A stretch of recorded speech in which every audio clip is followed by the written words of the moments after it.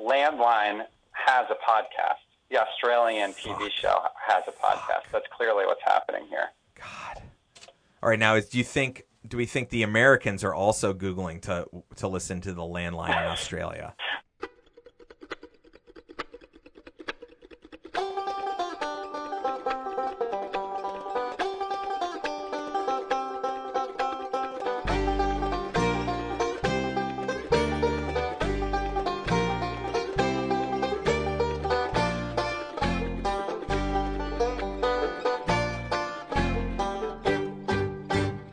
Hello, everybody. Welcome to Landline Podcast. Landline Podcast. Thanks for listening to the show. Happy holidays. Enjoy.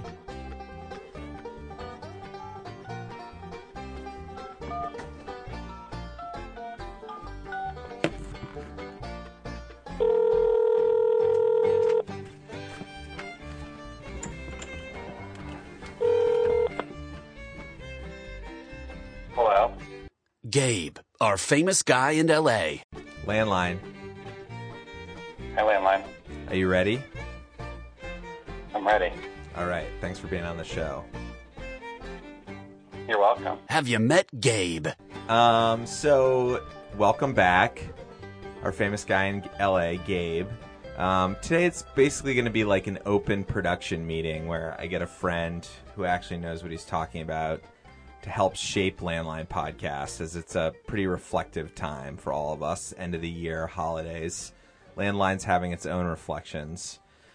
And Gabe feels too guilty not to say that he won't do it, so here he is on the show. But we have to clear up some sort of kerfuffle that's transitioned from the text world to the real world and now to the podcast. So I was watching Seinfeld, actually, about a week ago on the TBS app. It seems so dated now. Seinfeld landline, like living in a world before cell phones. Well, Seinfeld's landline, but not watching it on the TBS app. I know. Well, I'm a cord cutter, so I don't have cable. So then the only way to watch it is through the TBS app, pirating my parents' username and password from their cable. So it's like, you're right, it's not landline. You still have a DVD player? No, but I did just find a bunch of DVDs of like high school talent shows that my dad sent me. And now I think I'm going to take it to a guy to transition to a flash drive so I can watch it. Again, not very landline. So there are probably 10 Seinfeld episodes that everybody knows, and one of them is the Festivus episode. And you probably don't know this, Gabe, but today is Festivus, according to me. And one of the best parts of the Festivus episode is the airing of grievances. So I thought we'd start with that. It's, very on brand for the holiday season. Mm-hmm. So I left a group text the other day because I normally do, got sort of super angry about something that somebody said, but it was really about what I had said. And it's a pattern I've had with group texts now for at least the next 9 months. And I really want to talk about group texts in general because I think it's a really interesting landline topic. But first, we have to just get through the end of our argument. So basically, my recollection is that our argument went that I said Twitter was more valuable than Netflix. And you said it wasn't. And then you started quoting statistics, real statistics about market cap, which really angered me because I have like $100,000 of student loans from business school, and you were using the word market cap on me. I mean, I think that was one of my trigger moments, but I also just realized that I felt like there was no nuance being understood in what I said, like what is value? And I actually looked it up in a dictionary. It was an online dictionary. I searched my home for a dictionary and didn't find one. I'm embarrassed about that. If anyone has an extra dictionary they want to send, 3860 North Melrose, Portland, 97227. But it says that, so the term value, bull, is something that is worth a lot of money. So you were right. Right. So I was right. But but value is something. The definition is the regard that something is held to deserve the importance, worth, or usefulness of something. The regard that something is held to the regard that something is held to deserve the importance, worth, or usefulness of something. And I feel like maybe it's just an interesting conversation about Twitter that would be on a podcast called Internet versus Landline. But isn't Twitter the most like undervalued, valuable asset on planet Earth? Like, do you agree that Twitter, just because it can't make money because it doesn't know how to advertise and because I can go on it for free versus like a subscription service like Amazon or Netflix or whatever the case may be, I pay $9.99 a month. Like, can we come to some sort of joint agreement about Twitter's value and its influence on planet Earth right now? This conversation kind of makes me want to throw up. Well, what is it that then I'm going to like counter that by saying like even though Facebook is technically more valuable, like I think Facebook is the most valuable thing on the planet, regardless of the market cap. And that's because people spend more time there, because if we're to learn something from information, I was thinking about this. How did people used to learn that like somebody died in a car crash or somebody, got signed to when Manny Ramirez got signed to a $160 million contract by the Red Sox, I think I remember Theo Epstein did that deal at the GM meetings that winter. He got stolen from Cleveland. When did we first find out about that? I mean, I'm guessing probably one of us watched ESPN or we were reading the Boston Globe actual newspaper. Well, hold on, let me just look. What year was that? Do you remember the year? Wow, you're going on the internet during Landline. I think it was 2000. Well, they won the World Series in 2004, right? Or did they? Yep. So I think it was 1999. I feel like they signed him, or 2000. It was after 2000. So what was our internet usage in 2000? I mean, I probably got it from ESPN.com in 2000. Wow. So we got to go further back. But I see your point. At that point, where were we still dialing up to the internet?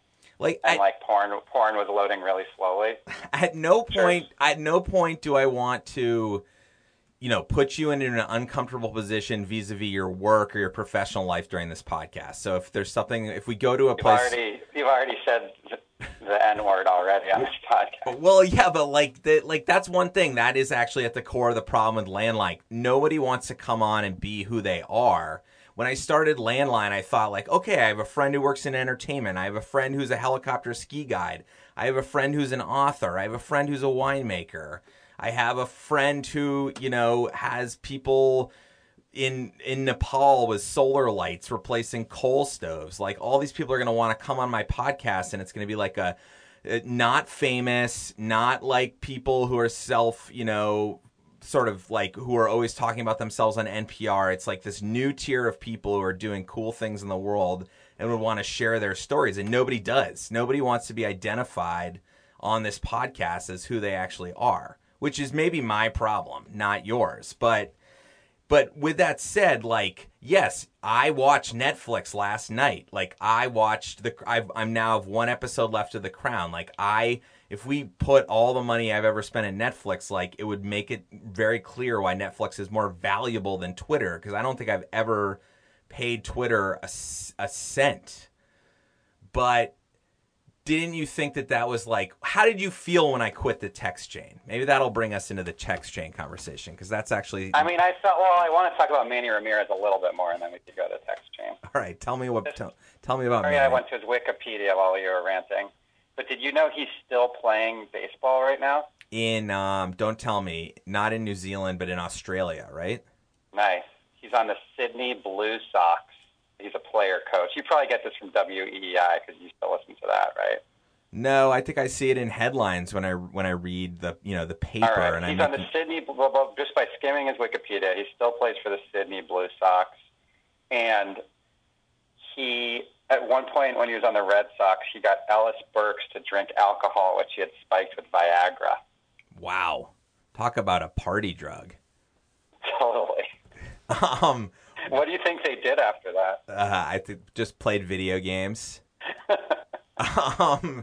I think that I miss the Red Sox. I miss Manny Ramirez. Yeah, like that was the first major free agent signing, I feel like, in our youth, because when we grew up, free agents didn't, the Celtics had Larry Bird their entire lives, and it wasn't like, oh, they just drafted those people and kept them, and the Patriots stunk. I mean, Drew Bledsoe, well, they drafted him. He never was anywhere else. It was like Manny Ramirez was the first time we saw a Boston sports team like really shell out money for somebody that was on another team. Yeah. Well, look, if 2000, I mean, if to close the book on this, if in 2000 he signed with them, we were between our junior and senior years of high school. It was the summer between junior and senior year, basically the absolute peak of our lives. I think I saw it at Sports Center, like 5 or 5:30 Sports Center before dinner. I think I had you read the paper that day from Peter Gammons or whoever who was giving the hot stove information, and then I would have checked in on it because they would have known that there was a chance. And I feel like there was kind of a back and forth between the Red Sox and Cleveland, and they kept on bidding, and you got to hear what the numbers were. It was Red Sox started 145, Cleveland went to 155, and then Red Sox went to 165, and they didn't counter, something like that. So right, November 2000. Oh no, Yankees and Mariners, but he got the 8-year 160 from the Red Sox with 2 extra option years. And he turned out to be total dirtbag. He not only did he use steroids, he learned how to be a pro from Albert Bell, which is the first person I remember hearing corked his bat, and who would just crank home runs off the left field tin at Fenway Park. I can remember Albert Bell hitting balls out of Fenway Park that you were just like, oh my gosh.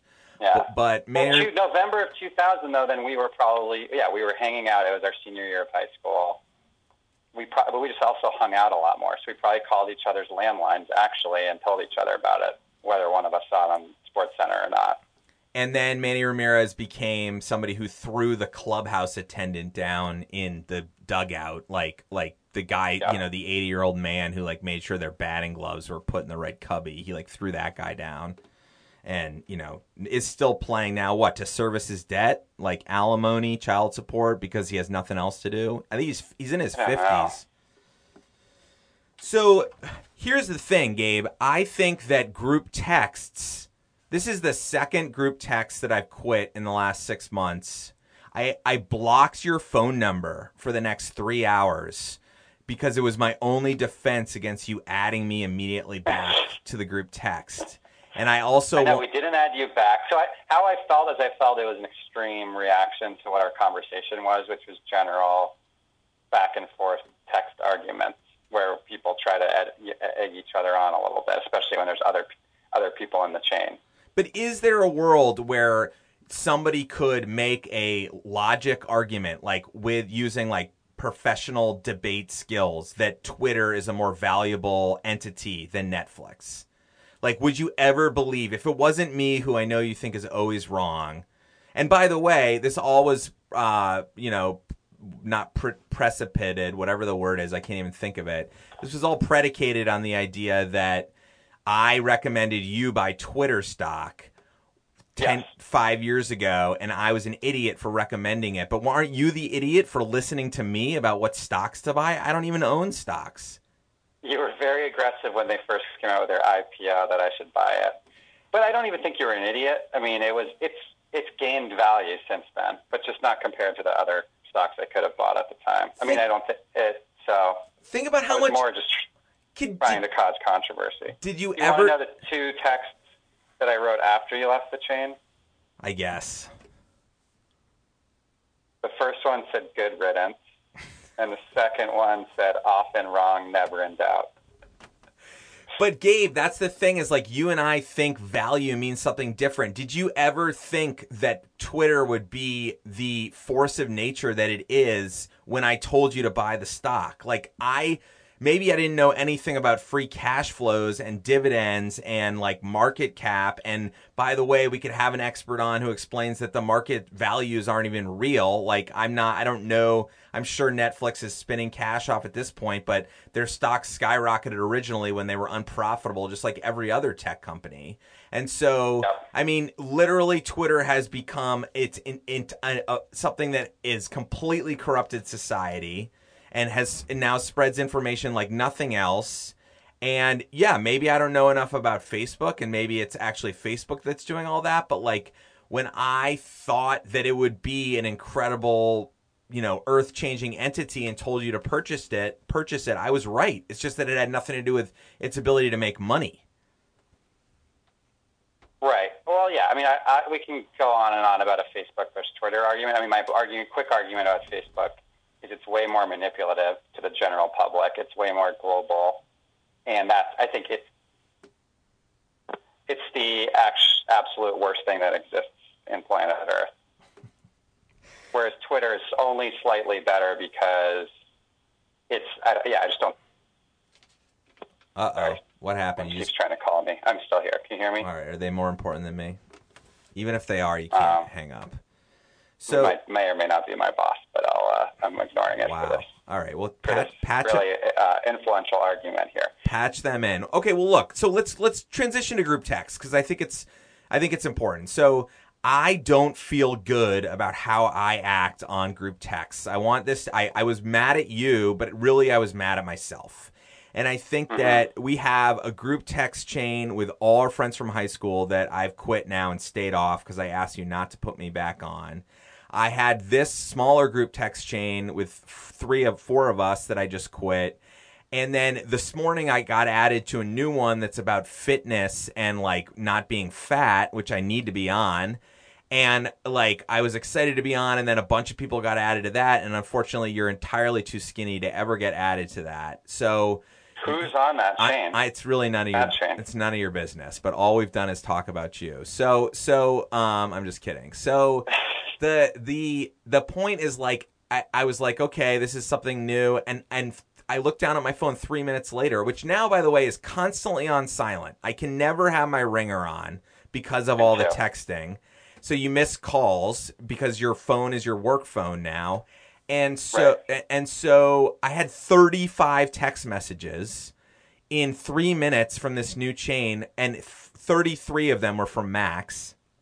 And the like we should get skinny turned into like him giving us a blow by blow about what was going on at the coffee shop he was at. So isn't this just the new AOL Instant Messenger? Isn't that what's going on here? Like, remember that feeling in college when you had that window, that AOL window, and you opened it up and you had like 2 college friends and like 5 friends from high school. Yeah. And you like. But did we ever do group on AOL Instant Messenger? No, but it's the same thing. It's just talking to yourself in front of a group. That's what you're doing, right? I mean, like, where are we going with this, Gabe? Like, I want to put aside, like, any sort of, judgment I have around you and your use of technology. Like, it's working for you. I know that you have done a good job, like, figuring out what the barriers are, whether you, like, don't go to bed with it or, like, whatever it is. You have times where it's off. You even have a work situation where you guys are like required to turn your phone off for certain like work things, for a weekend, right? I mean, that's more than many people in this country would ever think of doing. And people have their ringers on in movie theaters when those actually existed. So now we're in a situation where like me and you and our friends from high school are basically the equivalent of like a bunch of sisters from Long Island who are texting each other instead of having real relationships in the real world. When our kids are 12 and are at soccer games, are we going to be in a group text about like what Buffalo Bills spread we should bet on, or like who like got divorced? The Bills are playing right now, by the way. We didn't bet on them. Exactly. There's another group chain. It's like I love gambling with you, but it has to be through texting, and then we text it all through the games, and it's like, are you going to be my friend if I don't group text anymore? And this, by the way, is then going to transition to the landline and how my podcast has taken over the idea of me having a cell phone or a landline in my home and how fucked up that is. But let's nail home the group text thing, because I think this is a very applicable topic for people all around the country, whether it's your family, cousins, aunts and uncles texts, whether it's like friends from high school, friends from college. You can't get off them without offending people. And the one last thing I'll say before you respond is, same with AOL Instant Messenger, same with group emails, now with text messages. For me, I never wanted to take this stuff seriously. I never wanted the life online to be the actual way I feel. I wanted to be able to say politically incorrect things. I wanted to be able to like say fuck you to people. It's all a joke to me. As soon as it becomes like the real way we communicate, then there is no real in-person conversation anymore. So what are we going to do? Like, do you see this as something you'll ever stop doing? And I'm not judging you. I just want to know, what is your plan around group texting? It's all very complicated. I mean, I think, do you want to break it down to like this year specifically and COVID, or do you want to go broader than that? Well, okay, that's a great thing. I wrote that down on my notes on my purple clipboard with my lined paper and my pencil that I have in my hand, all landline. The one thing I wrote is that COVID is the holiday season for texting. And what I meant by that is it's like everyone knows that they're going to quit drinking after the holidays or stop eating sweets, or this is the time they're going to exercise. And texting and our iPhones are the exact same thing. It's an addiction. And we are now using COVID to just get further and further into this addiction that we have with our cell phones. And I have had more offenses that Landline Podcasts would be offended by in the last year than almost anyone. Like, I'm worse than other people. I'm the one on these fucking text chains with my high school friends. And so I'm sitting here saying, I don't know. Should we look at it that way, or should we say that that's just an excuse that we really have a problem and it's going to be really hard to break after COVID? I think a little of both. But my point was around the need for connection right now when we don't see each other. You know, you don't have the ability to like look forward to seeing each. And granted, that wouldn't necessarily stop us from texting each other, but I do think it's a way for people to stay in touch and feel closer to one another when they can't actually be physically present. And I just wonder, like, for myself, when I quit the text chain the other night and blocked you for 3 hours, I felt relieved. I felt like I was suddenly, like, finally, like, in my own house, in my own place, physically present for a second, and I didn't have to worry about coming up with, like, a witty retort to beat you in an argument in front of other people on a text chain, which is like, you know. I think this is part of it, is taking control of your text chain. Like, you were obviously very vulnerable the other night. You weren't in the right mood state. You started the text chain by saying you, like, yelled at your kids before they went to bed and had to walk away. So that's how you entered the conversation. So you were right for us to just, like, start needling and picking. And so it was obvious where it was going to lead, which was you leaving the conversation. And so, like, this is the problem with the phone. It's that when we were on AOL Instant Messenger or even on Gmail, like, group emails, you had to be at your desk, at a chair, like, pressing send. And even those, like, physical actions that seem not that different than standing in your kitchen while your kid asks you, like, why the moon gets bigger or smaller, and you're looking at your phone and ignoring them. It's so much easier to just fire something off. It still, I do think, is enough of a difference.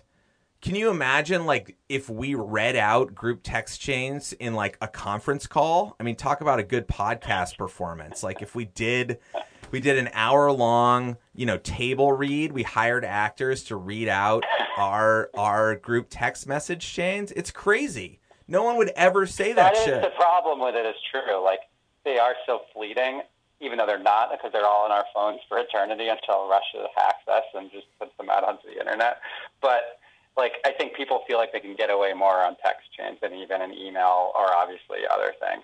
So I think that's part of it, is because it is a few words at a time. It can come and go. That makes it addictive, but also puts people at their worst, generally, or at least when it's talking about our friends. Well, I think that, you know, it's a depressing thing to bring up, and it's a pretty real question, but I think we're acting the way we did maybe when we went to college for the first time, or when we, moved, not just me and you, but all the people that are, closed up in this net, and everyone else has their own nets that they're thinking of. There was a moment where it was like, okay, we're going away, and then we're going to come back together for a summer, for holidays, for Thanksgiving break. So keeping in contact is something that's like, you keep the joke alive, and then when you get back together for the reunion, or, whatever it is, the hometown holiday bar crawl, there's kind of some cohesion there. What is it that we're like keeping in touch for? I'm not saying you and I, like, we're great friends, we're going to stay in touch, but there are people on the group text chains that I've been on in the past who I may or may not ever see again in my entire life. And so, go ahead. Yeah. Well, I'm just wondering, like, what did we do? Let's go back in time. Like, so let's talk about, like, freshman year of college. You were at the first of your, like, 7 colleges. George Washington. Both of us didn't have cell phones yet, right? Well, I got a sophomore year. I got a cell phone until, like, junior, senior year of college, maybe. But how did we stay in touch? Did we just email each other, or did we do instant messenger, or what did we even do?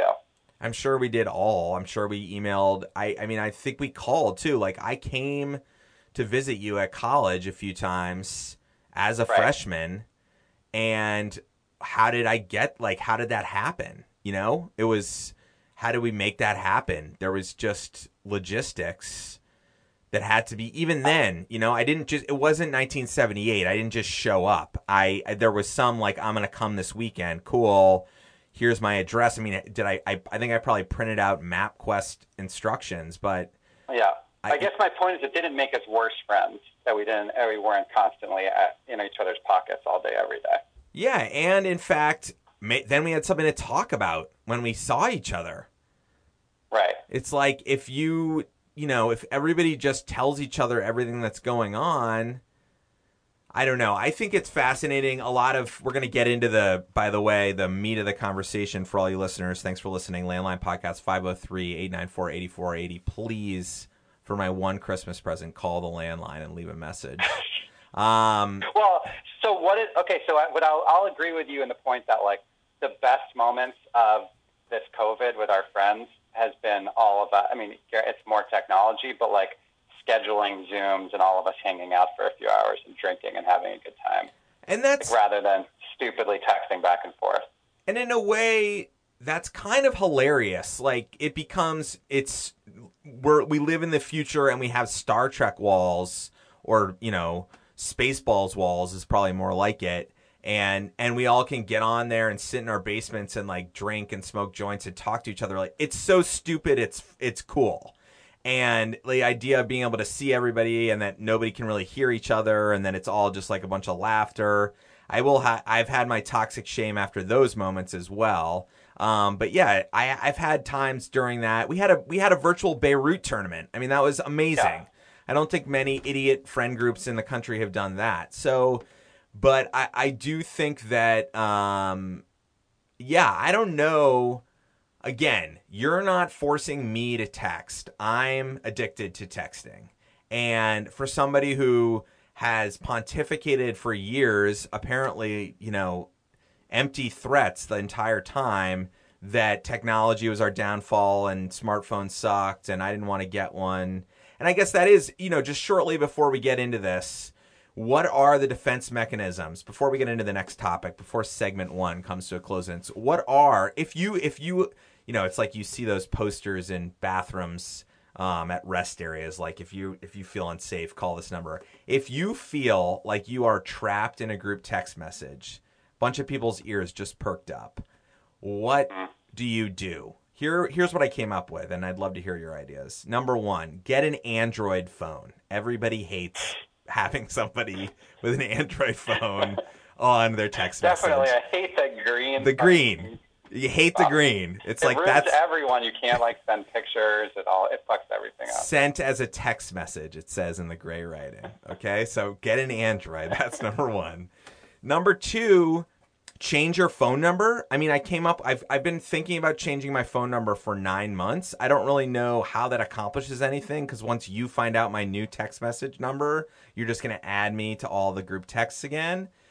Yeah. Well, it's also bad because, like, then someone else in the Washington, D.C. metro area will get your phone number, and they'll still be on some old text chain. That will get us all in trouble. Finally, that's when cancel culture comes for me. And then number 3, it's get one of those like $400 dumb phones that they sell, which obviously I've like licked my lips at and gotten all the way to the checkout cart online to buy, but realized that it's completely idiotic. And I am one person who's actually gone away from a smartphone in the last 5 years and gotten a Nokia bar phone from Europe, like worked with technical support to somehow get the fucking thing to work in the United States.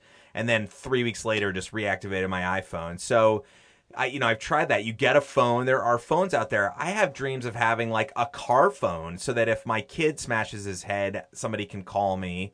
But that if anybody, if I go into a snowbank, what are the other options? Like writing like a heartfelt note to everybody being like, please don't include me in group texts. I feel like that's the death knell. You're never friends with anybody again. Well, if you do that too, obviously our friends will make sure to include you in the group text if you do that. Oh, God. I mean, I would say here, what do I do? Figure out what I do, because I feel crazy about this. It's not about everybody else. It's about me. Yeah. I don't like I took a 6-week break from one of our text chains called Top Secret Discussions, which you're now off of. And it felt great, but then I started having FOMO, and then I started asking everyone to add me back, which then created another power dynamic. This is you have so much power leaving a chain and you feel so good, but then what happens when you want to get back in, which inevitably you will? Then you have no power whatsoever. All right, well, if you have any comments, 503-894-8480. I think that's all we can do there. I mean, would you rather not talk to all our friends or be on those chains? Like, if there was no other way of really actively communicating until you saw everyone the next time, what would you choose? I would rather move home and live in a cul-de-sac where all of them could yell the same stupid things they did to my face while we played wiffle ball. And that's like, that. This is the conundrum that I don't think we really went deep enough.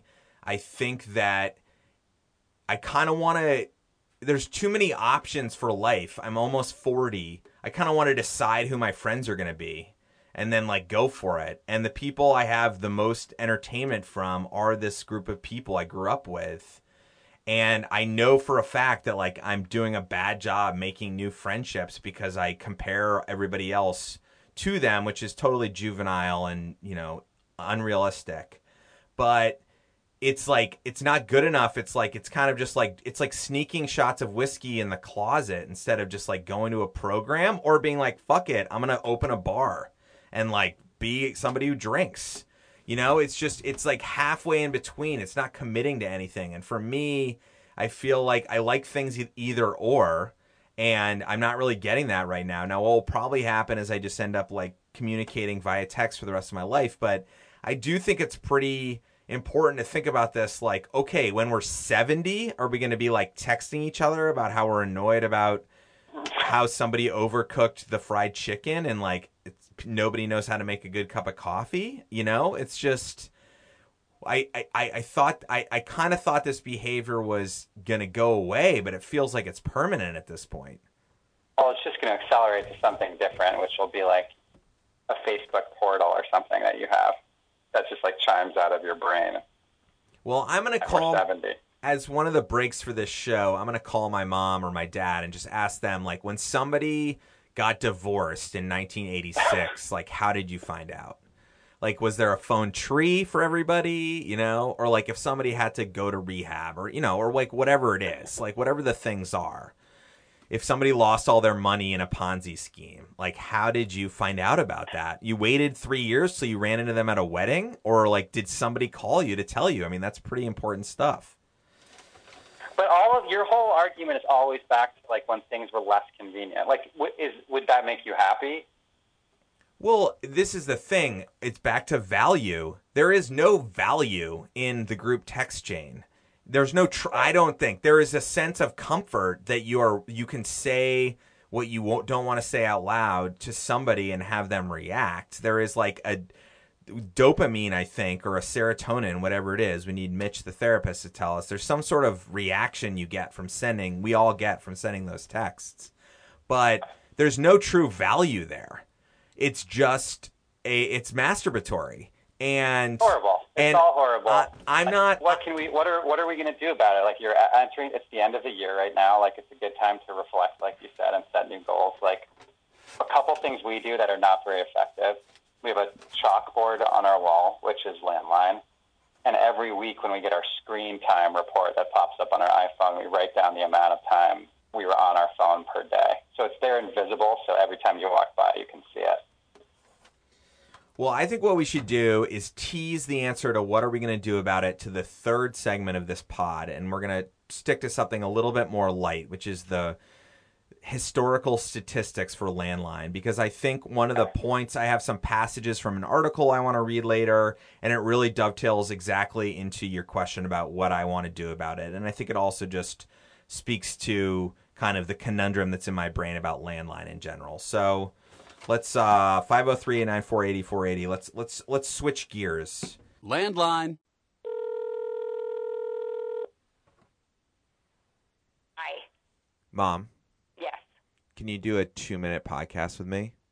Okay, the subject of this pod, amongst other things, is group texts. Are you on group texts? Yes. And how many do you feel like you have to, monitor? Well, I'm only on 2. Wow, that's pretty nice. So I'm on my one with, you and your cousins and my siblings and all of those people, and I'm on one with my siblings. And do they ever cause you any anxiety, or are you glad? Are they just sort of a happy-go-lucky, this is nice to have a conversation? Well, I sometimes just don't pay attention, but they aren't things. I mean, are there group texts that just go on every day? Oh, yes, there are. Oh, yeah, no, I don't have anything like that. So when it happens, I am interested and enjoy it, and I think it's a great way, not with a lot of information, but like a great way to sort of check in and know what people are doing, like what's everybody having for Christmas dinner. I like that. So I think in the younger set, there's group texts from college, there's group texts from high school, there's group texts from a job you used to work at, there's group texts for work, there's all of these things. But one question I had for you specifically about group texts is, what did people do in 1986 when somebody got divorced or somebody got pregnant or had to go to rehab or lost all their money in a fire or something like that? Like what was the communication? How did people gossip from afar? Was it a phone call? Like, did your friends call you to gossip about other friends you held in common that you didn't live near? Well, I guess when you say that, I don't really know the answer, but I guess the only gossip that there was, or the gossip that I remember, it's like you actually only, maybe it was that we only gossiped with the people who lived where you lived. Like So if you have like friends from college that you still stay in touch with and you get a Christmas card from, and some of them, and we're not going to name them, or we're not casting aspersions, if that's the correct term. But, some of them have been divorced and some of them have gone through up times and down times. How did you find out about that? Was it 10 years later that you found out that their husband was cheating on them, or whatever the thing was? Well, back then, if it was either the people that I knew that lived in the Upper Valley, which obviously you checked in and found those things out because they were your friends of the present, friends in the present. That's what you're making my brain work. You had friends, they lived around you, and those were the people who you communicated with. Then, if someone was really close to me from my past, maybe once a year or twice a year, I would go to see them or meet them in New York or something like that, and then you would find out what was going on, unless it was a gigantic event in which you'd get a phone call. And maybe you got the phone call, and then at that meeting, you discussed it. But I think what really you're getting at, Alex, is that in 1986, it was my friends that I saw on a regular basis who I communicated with. Do you feel like there's any downside to not being able to stay in touch with some of your friends of your youth? Do you wish that you had kept in touch with people that you went to a party with when you were 18? I think it wasn't possible, so it didn't bother me. For instance, I liked seeing. I went to a college reunion last October, not last October, but the October before. I really, really, really liked seeing those people. I had not communicated with any but one of them in the last, or two of them, maybe in the last 20 years. I love seeing them, and I'm not communicating with them now. And that's fine. And when you were going to go see a friend in New York, like you grew up with someone and you both went your separate ways, but they were a close person that you wanted to stay in contact with, how did you organize going to New York? You called each other and said, let's plan a trip? Yeah. And then where would you meet? In the hotel lobby? Yeah, you met in the lobby, or maybe you were staying there, and then you planned to go to the theater or do something and have dinner, or maybe you met for dinner. I mean, one thing that happened is that when one of my really close friends, who I used to see on Nantucket, because she happened to go to Nantucket every summer, and we would see each other, take a walk, maybe have a dinner, and that was it.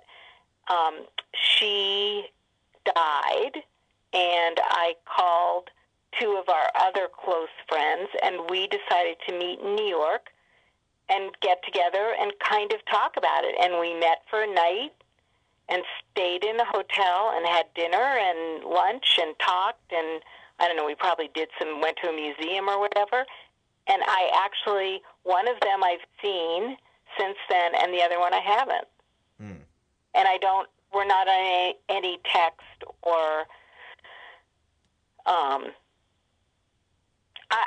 I see people. Call the when landline I see them. at 503-894-8480. I'm not very good at being in touch with people anyway. I don't know how good I'd be even if there were a text. I just wouldn't probably tune in.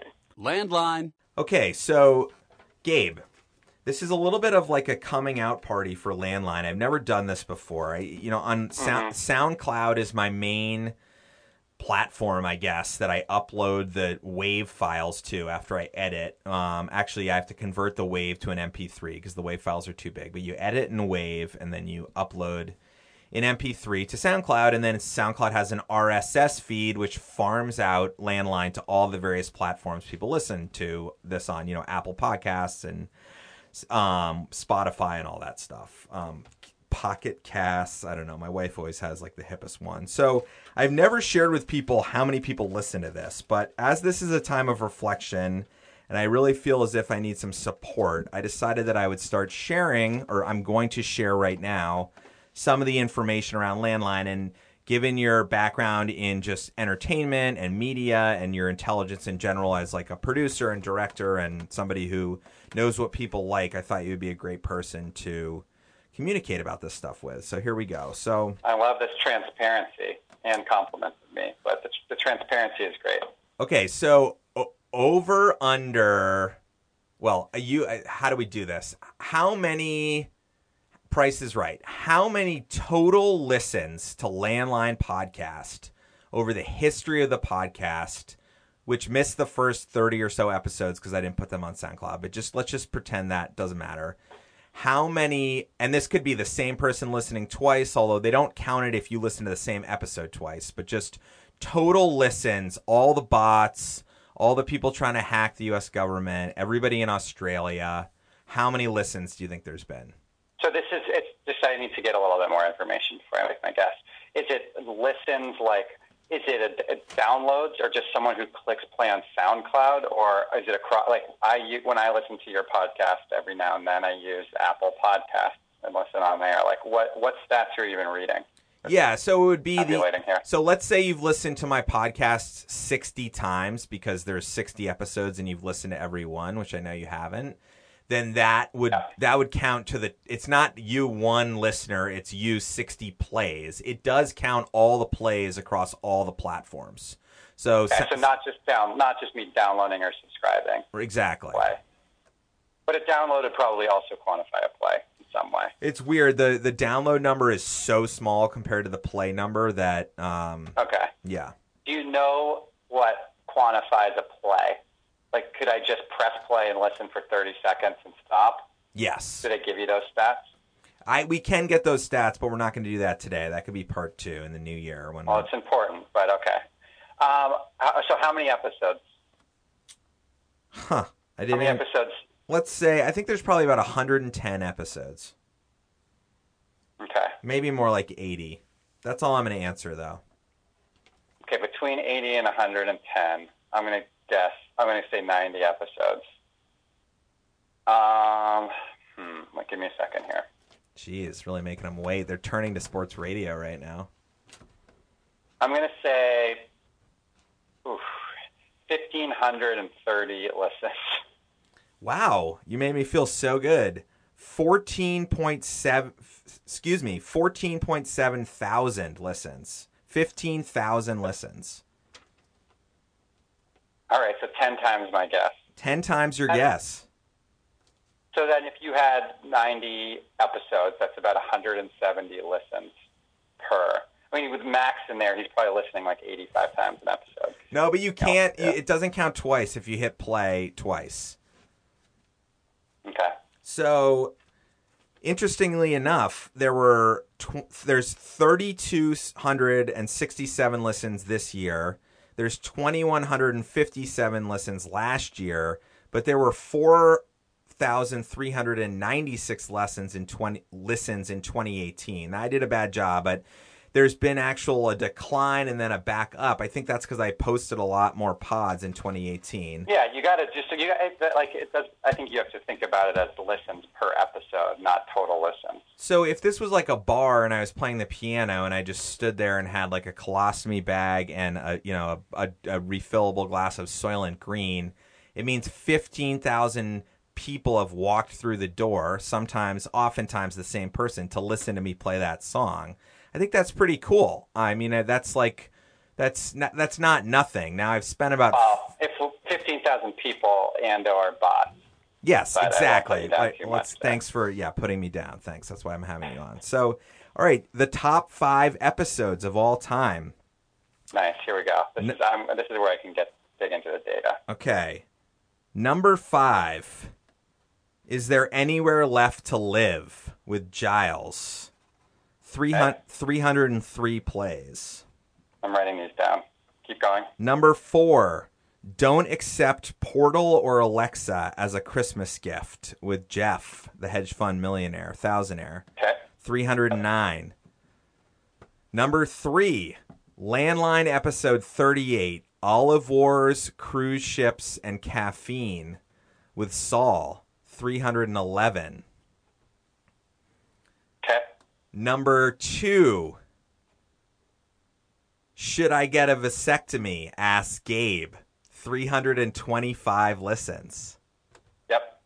Number 1, $4 Million of Wine. 347 listens. That's a 2 Guys 1 Cup with Tim, the Craigslist winemaker. 341? 347. 347. Tim. Okay.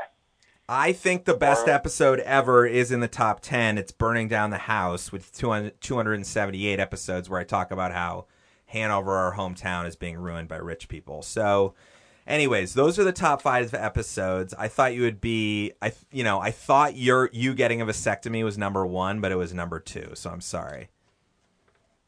Well, I've got some thoughts here. Where should we start? I have an exciting and ambitious bet I'm about to make for everyone listening. Are you ready? I'm ready. This episode that we're doing right now is going to be the most listened episode of all time. Wow. Because you're going to put it on Twitter? You're going to put it on Netflix? No, because my theory is it's all about the title of your podcast. So if you agree with me right now that you'll call this podcast How to Have Better Sex, I think it will be the most listened podcast of all time. Well, you're definitely right about the title, because 4 million. But should I get a vasectomy? Obviously, interested that $4 million of wine is number one. I know. I was thinking about that, but I'm looking at your keywords here. So, I think Alexa and Christmas probably helped number 4. I think cruise ships is big into number 3 because people are probably podcasting and looking for some sort of cruise ship reviews. Vasectomy, clearly, the keyword in number 2. Number 1, I'm guessing something about money plus wine is helping that boost it out past the normal average. And so none of it is because it's a good podcast that people shared with their friends to listen to. No. Something we talk about in my work, I'll let you understand how the sausage is made a bit, but is clarity of title matters so much. When people have choices, and there's so many choices to make these days, as you know, I think understanding what you're getting and the clear and exciting title will always help. Well, it's funny you say that because kind of an umbrella on this whole pod is that there is a very popular show in Australia called Landline that's all about people living in the Australian outback, and it's on a television station called ABC, which is different than our ABC, and I feel like I got so angry when I found that out that I didn't really read that much about it, but I think it's sort of their version of PBS, and it's about people living an agrarian lifestyle. I still think there's got to be at least 5 people in Australia who listen to this podcast every time it comes out.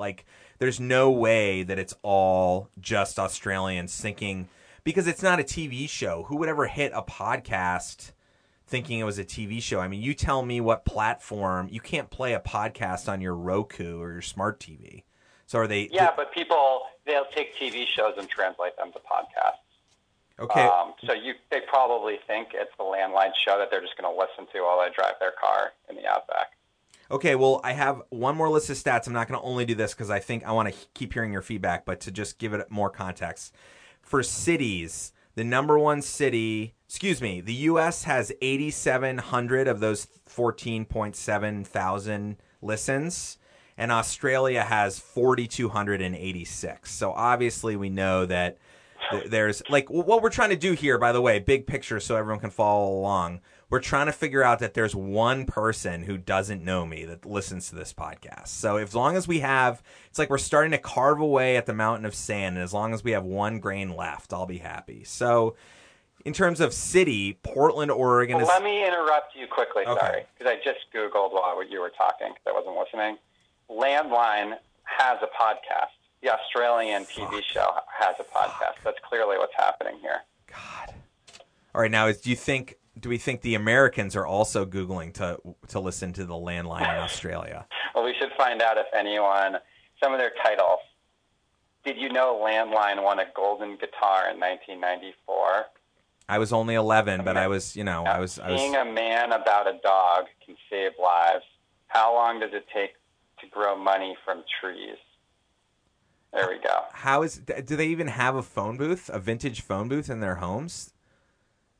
I'll read you their log line as Landline is a podcast brought to you by ABC Television's Landline team. We dig out the stories that you love and find what has happened since the cameras left, drawing you deeper into the lives of the men and women who make up this great land. Okay, so is ABC public television? I want to know that. Can you figure that out? This is we're not, I guess by showing everyone our cards, we're also allowing there to be Google searches on Landline. It's very on Landline, Gabe, but I'm not going to stop you. It's Australia's national broadcaster. Okay, so a couple of other good things that I was thinking about. Here's a little bit of, every silver lining has a touch of gray or whatever it is. The chair of ABC her name is Ida Buttrose. I guarantee that I have lost less money producing this podcast than the Australian taxpayers have lost producing that one. So, like, I'm definitely more profitable on a per listen basis than that thing. I guarantee there's millions of foundation dollars put into that. The other thing is, if there's an Australian listening right now, and you listen every week, and you think it's hilarious that I'm always saying Australia, be the first one to call. If you call the landline, 503-894-8480, country code 1, as Anya reminded me in our podcast together. +1. I will send you $100 bill, U.S. money, illegally through the mail. I will send it to you. I will send you a Franklin, a Benjamin Franklin, okay? And so Australia, call the landline. You just have to call and leave a message and say you're Australian. You could even just do a fake accent, and I'll send you $100. I won't put your address up on the line. Okay, so back to the stats quick. Portland, Oregon is the biggest listener, 446 hits. Okay, that's just me listening to my own podcast over and over again, obviously. Number 2 city. You could guess this if you think critically. What's the number 2 city? It's American based. It's in California. It's in California? Yep. It's not Los Angeles. Nope. I'm thinking critically. Oakland? Mountain View, California. So this is a bot situation? Well, you tell me. This is where we really need your expertise. So, what, the Google bot would play my podcast? And then what would they do with it? There would be like an AI machine that listened to it, figured out what it was about, and then did search rankings on it? Because they hit play. They didn't just find the page. Yeah, there must be some sort of transcription that takes place, like a Google transcription, definitely. So, I mean, you know, as we figure out by the end of this show, like, if there needs to be a pivot for this podcast going into 2021, dare I be the first person to podcast for bots? Has anybody done a podcast specifically for AI machines? And if there hasn't been one, can someone call the landline, 503-894-8480? Even a bot, if you could call the landline and tell me what your algorithm is looking for, I'd be happy to produce that show. I mean, talk about being a first mover. Okay. It's kind of depressing. So we've got 178 listens in Japan, 154 in Germany. I have family in Germany. I know they love the show. I know they listen every time, so those numbers are semi-real. Chile, 104 listens. Mike, looking at you, I can't believe you're all Mike. I love that. Such a loser listening to this podcast when you're living a beautiful life in Patagonia. Canada, 88, and then finally Bot Heaven, the USSR with 72 listens. So I will say that what's cool when you expand all these stats is that there's tons and tons of places with 18 listens, and those again are real people, or 40 listens that have listened to the show. So I guess how many Greensboro? Okay, how many in Greensboro? I don't know. I mean, there's, again, if you didn't go to high school with me and we've never met in person, 503-894-8480, call the landline and I will send you $50 even if you live in the United States. Let's start buying listeners here, right? That's what advertising is.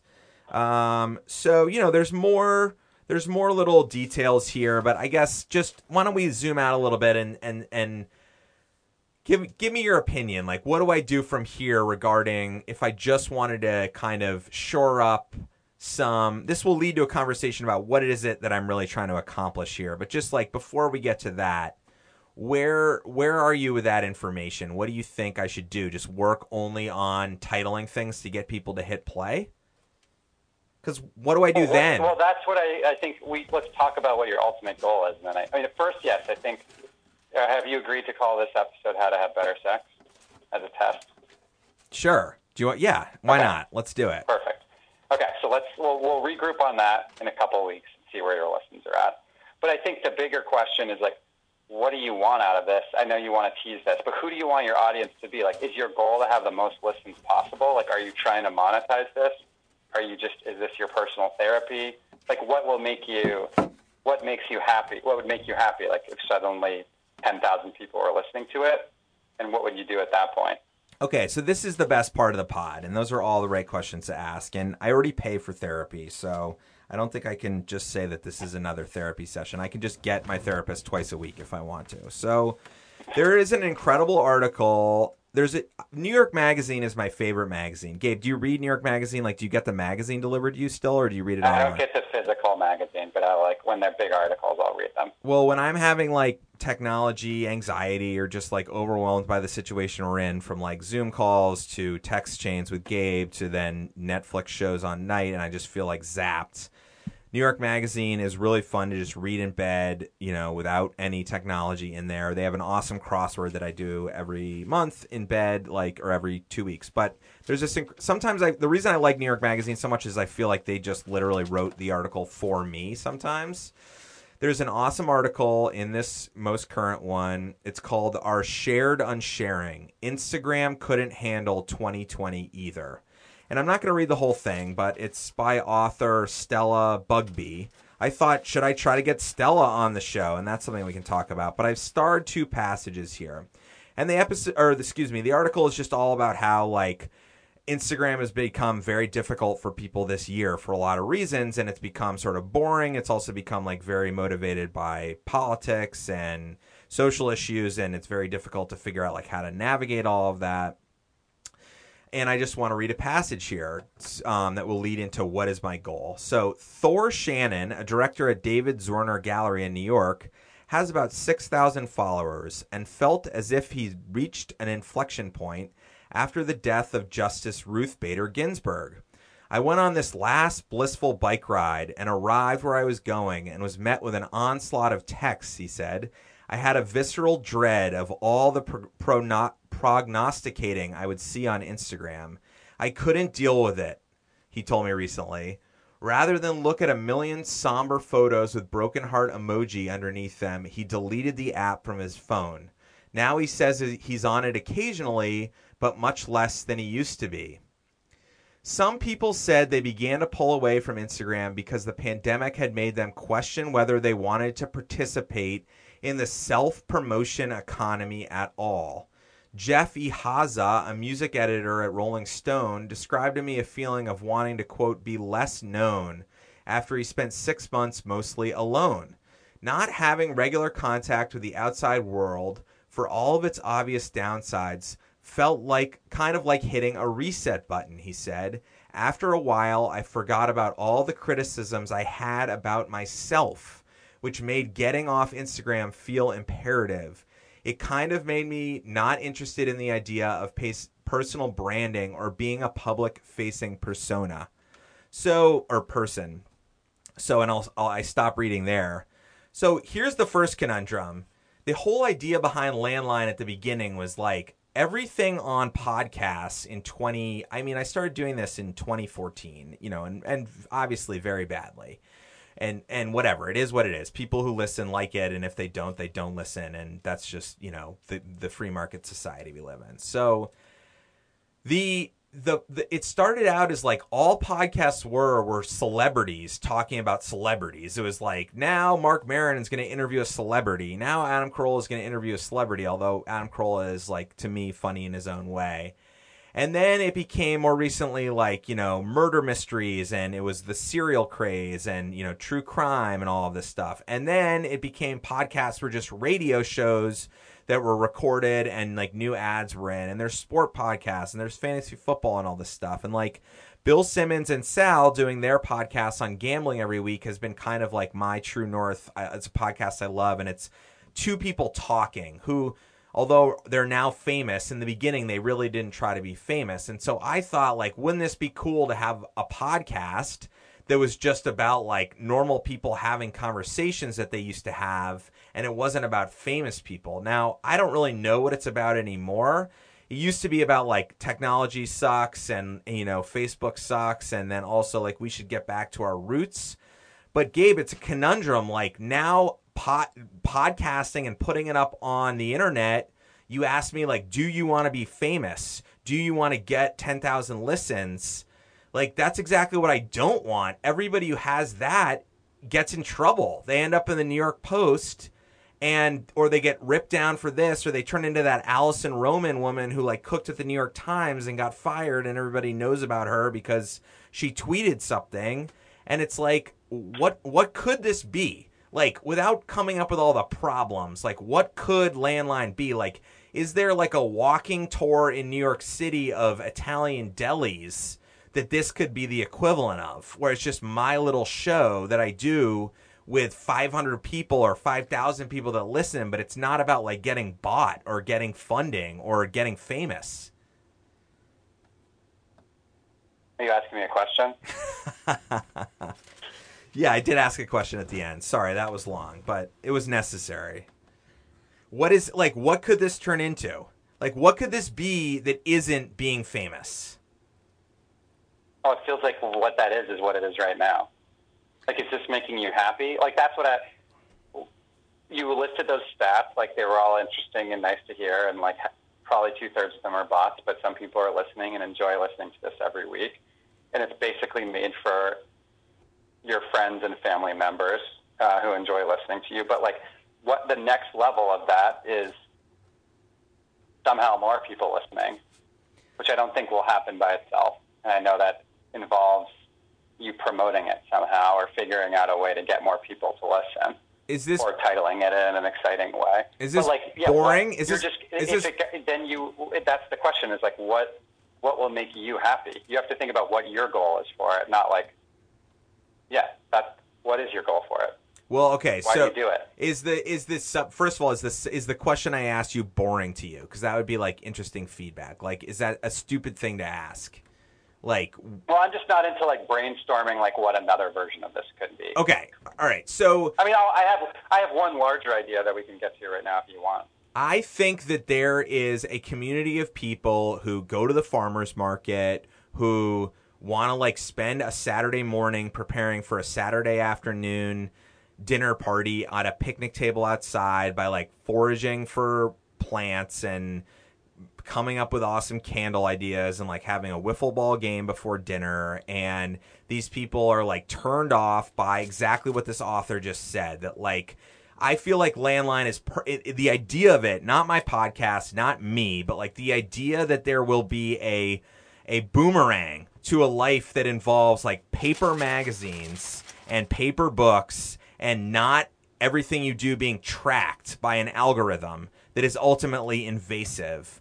I feel like I am positioned to be some sort of pseudo spokes commentator for that universe, and that like, because of my knowledge of cooking and creative ideas and analytical way of looking at this system of technology that is really intrusive, that I have a voice in this area.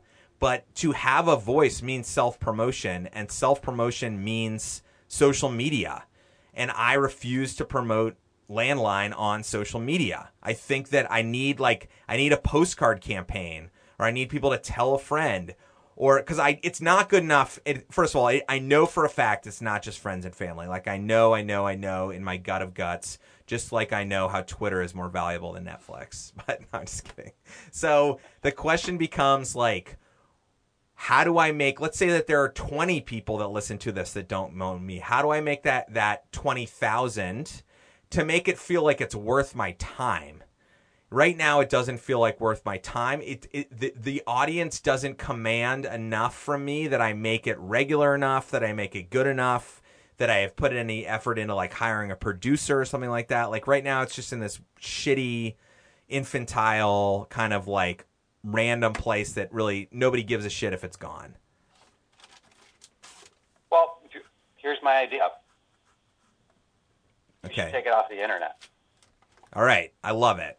So let's go. You asked me a question, or you prepped me for this podcast by asking the question, like, is the landline? And the answer is no, it's not.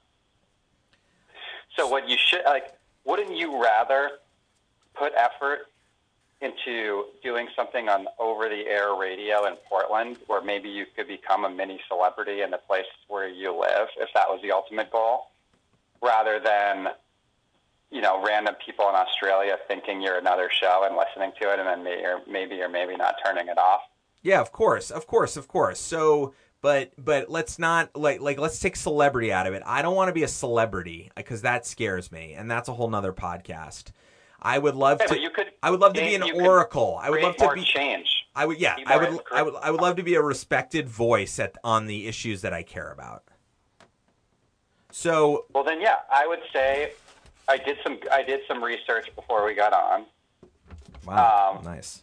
There are radio stations in Portland where either you can apply to become a regular programmer, so let's talk about KBOO. Do you know about KBOO, or is it KBOO? KBOO has the sickest Saturday Grateful Dead 3-hour program that you would you would move to Portland to hear. All right, KBOO. Well, I could listen to it over the internet. So that's my thing. Is because I think what truly makes landline is something analog, which means if I had an old school radio and I lived in Portland, I could turn a dial like I used to do at home when I watched Red Sox. When I listened to Red Sox games on AM 1400 in my house in Vermont growing up. You want someone to have the ability to that, or listening in their car and tune in at a certain time, rather than just have it readily available to them, which is technology and convenience, which you obviously don't like. But the benefit now is KBOO, I could also click a button right now and listen to it. So you still have the ability for people around the world to somehow hear you, but you create larger impact in your own community, which I think is what you're all about, keeping it local. Okay, so your ideas, I think your core takeaway sentence is gold. Take it off the internet. I do not think your action steps, and you just came up with this right here, so why would they be? But your action steps, I have problems with. People listening to KBOO online in Maine, where I have a ton of listeners, instead of listening on the Apple Podcast, doesn't really move the needle. I guess the idea that I'm there every week at the same time is more analog. Yeah, but I don't give a fuck about the people in Maine. I'm talking about making a difference in your own community, which means having your own regularly scheduled program to create change in the place that you live. Or to have a voice in the place that you live. So what about printing records once a year that have double records that have podcasts I recorded and edited and cut? Yeah, you can do that. And have people buy them. That could be that to me is more what you're talking about. And I think it goes back to how I have this crazy split personality. I watch the stats. I watch all the stats that come in. I care about how many people listen to this. And that's not very analog, and it's not very analog. That's the equivalent of, someone putting up an Instagram post. Exactly. And waiting for their likes and constantly checking their phone to see how many people liked it. All right, well, one more passage from this article, and then I won't do it, and then we can wrap up, because this has been plenty of your time. So this is the author speaking for herself. Maybe the craving for that kind of aspirational life isn't about any specific medium at all. I loved magazines so much that I eventually went to work for them. I'd also been a diarist since I was 5. I wrote as therapy, as a way to process thoughts and events, as a way to practice and enjoy writing. But in the back of my head, I always wrote as if someone was reading. No one was, or might have them one day in the future. When I started using Instagram, I took those impulses and applied them to chronicling my own life in real time. The diarist techniques merging with the art director and editor I'd trained to be. And she talks about earlier how instead of Instagram, she used to sit down and read magazines like Vogue or Martha Stewart Living, and she got the same reaction in her brain. She liked just seeing, I craved as if life were actually a dewy bowl of cherries wanted to be transformed under lattices of golden butter crust. That just technology has basically taken what we always wanted and made it into something else that's just more shared. So it's I almost want to go on a Mark Twain speaker series instead of doing this, where I go to a coffee shop and nobody comes and I give a speech and I have that experience, and that's more landline than putting in a podcast up on the internet.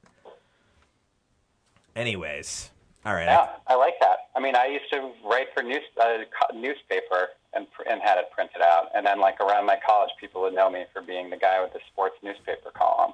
That was way more satisfying than putting some column online. You have to admit that there is a conundrum here, though, that I've put a lot of time and effort into landline, and there are people who think some of the episodes are good, and then what do? I just trash that, And I guess last thing is I've always wanted this environmental impact podcast. It's all about like the things you can do every day for the environment. Like what's an alternative to sandwich bags? Or I've always used the floss example on this podcast. Like how do you buy enough floss so you're not throwing out those plastic containers? And it goes on and on and on and on. So if you want to do that, just do it. Like don't talk about how you want to do Totally. But like that all of a sudden becomes... that is fine, right? That to put that on the internet and to hire a social media person for that is fine because the entire identity of that is not anti-technology. It's like I chose an anti-technology thing and I have no way to get it out except technology. So we beat that dead horse.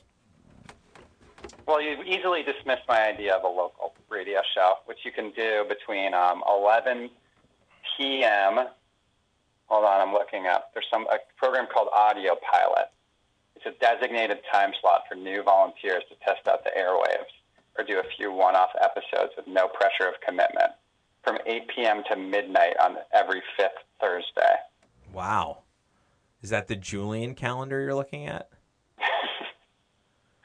I'm just saying, 2021, you could give it a shot sometime and see what happens. All right, that's a good suggestion. All right, anything else for Landline? What's your Landline Christmas dinner? Well, and Christmas dinner is a 7-pound short rib. But you're going to get frustrated because we already talked about this on the text chain. I don't care. I didn't listen. It's American Wagyu beef that I ordered from Idaho. That they shipped it to me frozen. I'm going to thaw it for 2 days and then smoke it on my smoker for probably like 10 or 11 hours. And what are you going to do when it comes out dry? Like, what is your... I won't let it. So I'm going to smoke it, and then after a certain amount of time, I'm going to tent it, or like wrap it in tinfoil and pour beef broth inside of that, so it's sitting in the beef broth and smoking in that. So I think there's no possible way it could turn out dry. If I met with my therapist and like got over the technology part of it and was able to just keep doing what I was doing, but tried to actually improve what it is I'm doing. And I've tried like different names for people, characters, bits. There's a theme song for Tim and I, Two Guys, One Cup, like Cocktail Hour with Giles. There was the News with Saul. There was the Business Excavator. There's Significant Bother, the Annex. Like, does all that, like, is that just all like, it doesn't matter. Nobody cares. It's like too many different ingredients in the salsa. You just got to like pick one thing and go with it. No, I think that's a great idea, but then you have to create a actual cadence that people know and can respond to rather than just like whenever you feel like it posting a podcast. That means like once a week you're putting one up, and then like every 3 weeks is the returning program. And what's your favorite length for a podcast? Or you have different segments of each podcast. My favorite length is probably under 30 minutes that I listen to on 1.5 speed. I mean, here's the challenge: is like I think COVID has killed podcasts, at least for me. Wow. Like, my podcast listening is when I'm in a car commuting to and from work, when I just like want to zone out and not think about anything else. So it's like, and maybe that's because I have 2 kids. It's like, when do you listen to podcasts? When I clean, you walk around your neighborhood. When I clean, when I do the dishes, when I'm doing the chores that are not giving the kids a bath, whatever that thing is. So when you like put on your headphones and you're not paying attention to your kids and you're listening to a podcast? No, like my kids are upstairs in the bath with their mom because it's not my bath night, and I have to clean up the bomb that is my kitchen, and I put on sports radio and listen to it. I just listen to either WEI. Yeah, I guess everyone has their own time where they listen, but I've listened to way less podcasts during COVID. I mean, what do you do when nobody's around and you have to clean up or fix something in the yard, or like when you're not at work and you're not with your family and you're by yourself, or does that just never happen? I mean, like where have we been living the last 9 months? Like, I'm never by myself. Yeah, well, what about late at night? You just watch TV. But then I would listen. Like sometimes I went through a period before the election at my highest anxiety when I would listen to a lot of political podcasts in bed at night before I went to bed. But then I found out that I felt like I wasn't sleeping as well. Like I'd fall asleep listening to a podcast. So we're going to end this podcast on just a brief discussion of Rick Steves. So Rick Steves is that's who I want to be. I want to be Rick Steves for whatever it is I'm Rick Steves for. Rick Steves doesn't know how to turn off showing people how many listens he has on his podcast on SoundCloud. So I can click something every time I post that says hide the number of views, so nobody or listens, so nobody knows how many times a certain podcast has been listened to. And one of the reasons I do that is because if the AI bot sees that only like 27 people have listened in the first day, then they end up, not clicking on it. So you want to keep people shrouded, I think. So Rick Steves, he only gets like 1,500 listens, and he's like a world-renowned travel author in the circle that he exists in, which is the equivalent of like a really famous New York City deli tour. So do you think that Rick Steves, like, are you surprised Rick Steves only has 1,500 listens? Like, how many listens do mediocre podcasts get, I guess? How many listens do you think you need to get? Probably about 1,500, but... Wow. That's nothing. It's nothing. I mean, I think there's this massive podcast bubble where, like, people are monetizing and valuing these things way more than they're actually worth. And it just turned, I mean, it's just radio now. It's just on-demand radio is really what podcasts are. Most of them. Yeah. I mean, I want to put it, like, we should wrap up the year for you and Landline Podcast. So why don't we do something, I'm not going to do it myself, but I think you should think about it. I'm putting you on the spot. So every Christmas except for this Christmas, when we go to Florida and spend time with my wife's family, leading up to New Year's, we all sit around a table and we write down, or we don't even write down. We verbalize and speak out our high of the year, our low of the year, and our 3 goals for the next year. And then the next year when we do it, we reread the previous year's high, low, and 3 goals and see if we've accomplished the goals. So wow. do you want to do this right now, either as Alex McKay or as Landline Podcast? Well, no, I think my 3 goals are figuring out which part of my schizophrenic brain is Alex McKay and which part is Landline Podcast. That's one goal. But no, I think those are good things to do. Maybe what I'll do is I'll make a best of show for the year, clip out some of the podcasts from this year and put them up in between Christmas and New Year's, and I'll make my 2 goals and 3 goals and Rose and Thorn during the breaks of that show. I can tell you that like the best thing that's happened is when I can't name the exact show because I just don't remember, but when I leave the podcast booth like I will today and feel like the content I had was compelling. And I think that like a lot of the components of what I'm saying today on this podcast, beyond like what should this podcast be, but around group texting and around this idea that there is a group of people who want to connect in this in this zone of existence that's really not monetized. Like having a bespoke forage dinner party is not something you can monetize unless you're Kinfolk Magazine, which I believe went bankrupt. So it's this idea of like staying connected, and that is the kind of thing where I'll walk out of this being like, that was good. I said what I wanted. I got it out there. Whether or not people listen to it, who cares? Like, I said my piece. I think the down is when I post something that I really think is shitty and then wish I could like put it back in the bag because the internet is so fucking permanent, and it feels really, really vulnerable to put things out on the internet when you feel like a hypocrite because you think the internet is fucked. So there's your Rose and Thorn. I'll come up with my goals. I know those weren't specifics, but that's kind of the world I'm in here. All right. Wow, it's quite a way to end the podcast. A little depressing for the end of the year. Well, I think, depressing podcasts get a lot of hits. I mean, my wife's constantly listening to some, like, mother of 3 who got bludgeoned to death in her Connecticut home on her podcast, so I'm not sure that depressing is that bad. I think real is what we need. All right. Thanks for being on the show, Gabe. It's been real. You've been a great guest. Thanks for your input, and I look forward to sending you the double set of vinyl records of 21 podcasts. Can't wait. I'll add you back to a text chain right now. All right. I am. Bye.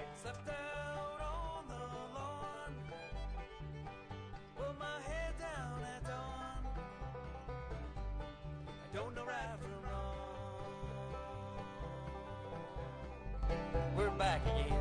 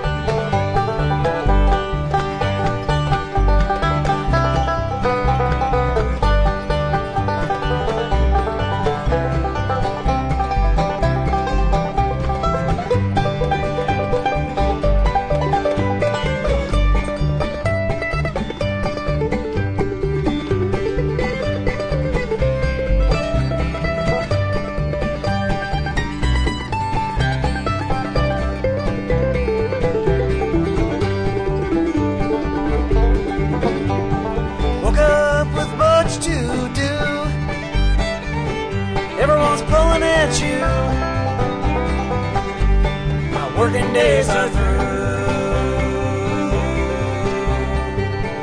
Festival. Working every day, always been that way. Now it's time to play at the festival.